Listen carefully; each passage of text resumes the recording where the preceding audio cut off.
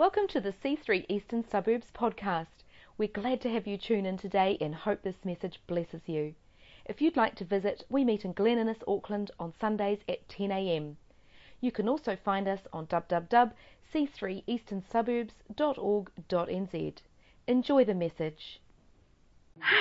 Okay, so COVID-19. If you had told me this time last year that our world would suddenly be joined in a global way like we have never been joined before, where country upon country would be literally shut down, where suddenly our kids are at home and doing online schooling for 8 weeks or 5 weeks or whatever it was, it felt like years actually, that we were battling a virus that I'd never heard of before, I would never believe you. To think that I would become so familiar with Zoom technology that it's just like, oh yeah, whatever. In the very beginning I was like, oh, I will never understand or master this technology. But now it's just like, oh, you're Zooming? Yeah, Zoom, we'll Zoom it for later. I would never believe you. I would never believe that this church would literally become illegal to attend for 8 weeks, where we could have been fined and police could have come. I would never have believed that we would have to actually manage coming online for 8 weeks. I would never believe that. And this is what we did as a community. This is what many communities all over the world are still doing. But we managed to take the unexpected and we made it happen. We had unbelievable surprises in our congregation where we had people that I didn't realise were sitting here with skills that we would need for COVID-19, i.e. Ollie. He suddenly found that he had actually IT skills that Glenn lacked. And we didn't know. He was sitting here this whole time. We did not know these skills. I didn't know that we had these rising MCs with Kayla and Rain who did a beautiful job in presenting one of our online services. I didn't know that. So out of that time came these wonderful unexpected surprises. But suddenly all over the world, Church Online, we come and all these memes and funny things started coming up on social media, but we all laughed because we all got it. The whole world got these same memes. I like this one. Pastor, it'll be the year of 2020 vision. You know how pastors like to throw that one out. Allow something unexpected. So I love that. Suddenly saying the thing that God works in mysterious ways became incredibly apt. And so today we are finishing off our Back to Life series with the story of Lazarus. Am I saying that right? I always say Lazarus? Yeah. Yes. I keep calling him Lazarus. And this is an interesting insight into God's nature versus our human nature. So too often we look for God to move in a certain way when he will unexpectedly move in another. And it's almost like we think he's like a genie where we rub this lamp, say the magic words, and we expect that God will move exactly how we want him to move. We box him in because it feels safer to us. Because as humans, we love routine. We love the familiarity. When you have a newborn baby, you just want them to be in routine, feeding at this time, going down to sleep, waking, feeding, playing, going back down to sleep. You want that, don't we? But unfortunately, Amelia's not really getting that at the moment. You're not getting that. But we want that because that makes us feel safer. But the story of Lazarus spells the whole idea. Jesus demonstrates in this story who ultimately is in control, who holds the power of heaven and earth. And so we're going to retell the story of Lazarus, and instead of me reading it to you, because we've got children here, I thought we'd do it cartoon style. So we're now going to have a cartoon, and it's good. I think it's good to go. Oh, it's going. So I stopped it there because it goes on. It's a good story, but let's keep going, right? I tell you what, the funniest thing, trying to find a video that actually depicted the characters as they were, like a non-white people. It was amazing. Interesting, isn't it? Anyway, so some things I read through the story, and there were some things that really stood out from me from this story as I was reading through it. So I'm just going to bring some of those. So for me, first of all, send out the SOS. So John 11:2-3 says, in the very beginning, in the very first verses, one day Lazarus became very sick to the point of death. So his sister sent a message to Jesus. So Lazarus becomes super unwell, and Mary and Martha, his sisters, knew that their answer laid in Jesus. Now, we don't read that a doctor was called or medicine was administered, although some of those things may have happened. But what was important in the text clearly is Jesus is sent for. A message is sent for Jesus. And And I think that's what we need to do, is think about somebody acting on behalf of Lazarus, who was so sick, so near to the point of death, that he needed somebody to send a message on his behalf. And remembering that Mary and Martha and Lazarus had had such a close relationship with Jesus. Mary would be the one who goes on and pours out the expensive perfume and washes Jesus' feet with her hair. So that really shows an act of intimacy, an act of acknowledgement of respect and honour for him. Hence, Jesus was their go-to guy. So right off the bat, we're reading in the story about the importance of having people around you who can send out a message on your behalf when you can't do it. We need people to be able to sometimes stand in the gap for us when we're unable to. So Lazarus was obviously too sick, so he needed Mary and Martha to send out that message. And I want to ask you, when have you had times in your life when you have been unable to either articulate a prayer request or ask for help, but people who have come around you have sensed that, have known it, have automatically have stood in that gap? And I often, if you've heard my story before, I often talk about when we had repeated miscarriages, how at the point after the third one, fourth one, I felt no longer able to even utter a prayer. Such was my devastation, such was my disappointment in not seeing God move the way I expected it. But I had incredible friends. I had an incredible husband who stood around me, and they prayed until I was able to start to utter again. And that was unbelievably powerful, and it spoke volumes to me to know that I had friends who were standing in that gap until I could come to the point to try again. There's this man here. He's a Utah man, and just January in 2020, he got rescued after a fire burnt down his house. It killed his dog, took his clothes, most of his food. And so he was actually on the point of really probably not going to survive much longer. So he's out in the wilderness, as you can see, and he's got this wonderful SOS sign. But of course, who knew to go looking for him? But his friends, his family, asked the authorities to go and do a welfare check because they noticed they hadn't heard from him for over 3 weeks, and they were becoming worried. Again, great SOS sign, but completely useless until his friends got in and asked the authorities to go and search for him and look for him. We need people around us sometimes to stand in that gap. We need people around us to send out an SOS message on our behalf. The expectation when Mary and Martha, of course, sent out their SOS message to Jesus was naturally, well, obviously, Jesus, you're going to drop everything you're doing and you're going to race back, heal my brother, and we'll just get on with life. That, I imagine, would have been their expectation because they knew he was near death. And it's far easier to think that somebody can come and heal someone while they're still alive than someone who has died. Much, much easier. So I expect that would be the expectation. And this is when we move on to my second point, that God is not simply a tamed lion for us. So the story starts off with Jesus receiving the word that Lazarus was sick and near death, Martha expecting Jesus to drop everything and come back and heal her brother. And why?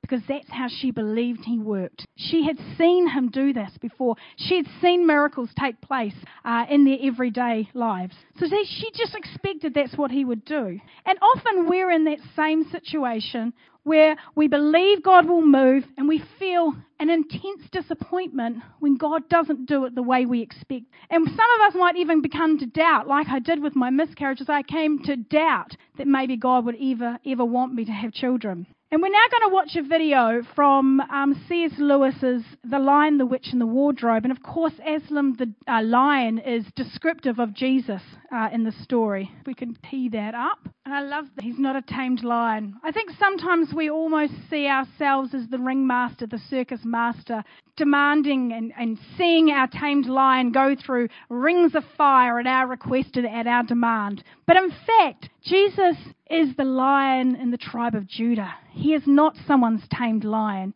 He goes where he goes and he does what he does. And I love that Isaiah 55, 8-9 says, "For my thoughts are not your thoughts, nor are my ways your ways, says the Lord." And so many times we will hear of people's amazing faith stories of God who turned up in unexpected ways, in ways that we didn't even presume or could think that he could turn up. And that more often is the norm than the not. So we are called to expect the unexpected. We are sometimes like toddlers, right? We like routine. We prefer to know the formula. We like a book that tells us we do this, we do this, we do this, and then the outcome is this. We like that. That makes us have a sense of safety. It comforts us when we know what the response will be. But the thing is, right, just because we want something to happen in our timing doesn't mean that Jesus responds to our every demand or request. And why? Because he is trying to grow us. He's trying to grow our faith. He's not a genie with a magic lamp that we rub and get what we want. Sure, he wants to bring us happiness and he wants to bring us peace and reassurance, but sometimes it will come in a different way, in a way that we least expect. But why does he not just simply do what we expect at the time we ask? Because it doesn't grow us. It doesn't create faith. It only satisfies the human part of us instead of the bigger picture of bringing glory to his name. Actually, in John's Gospel, there are two other times where Jesus doesn't do what is asked of him straight away. And that is in John 2 with the wedding feast, where, when he's asked to turn water into wine, he actually in the beginning says, no, I won't do that. And then there's the other time in chapter 7 where the disciples ask him to go to Judea and perform miracles. And in each of the three cases, including Lazarus, Jesus responds in the same way. He at first refuses to grant their request, and then he fulfills it after showing them that he does things according to his timing and his will, not man. And so through these actions, Jesus demonstrates that his delays were not actual denials, but they were done in a way to bring a greater glory to God, because he loves to do the unexpected. John 11 verse 14 says, "Then Jesus made it plain to them, Lazarus is dead, and for your sake, I'm glad I wasn't there." I'm like, what? That's a horrible thing to say, Jesus. You could have been a little bit softer, a little bit kinder. But he goes on to say, because now you have the opportunity to see who I am, so that you will learn to trust in me. And it's interesting to note that actually in the Jewish culture of the day, there was this superstitious thought that when someone passes away, that the soul or the spirit remains close to the grave for it to be ready to return if that person was to be resurrected. So Jesus doesn't just say, oh, well, I won't come back in 3 days. He makes it 4. Because he shows the impossibility of the very miracle he's about to perform. So the Jewish superstition is that it's only 3 days that can be possible. But actually he goes, yeah, well, I'll just go 1 more. I'll make it really impossible to resurrect. I love the fact he's such an extra God, right? He's just so extra. So God's goal is always much bigger picture than just responding to our crisis at a given time. He is not about always responding to our expectations. He is not always about living up to doing what we believe he'd do. He is all about revealing the greatness of the Son of God and bringing glory and praise to God.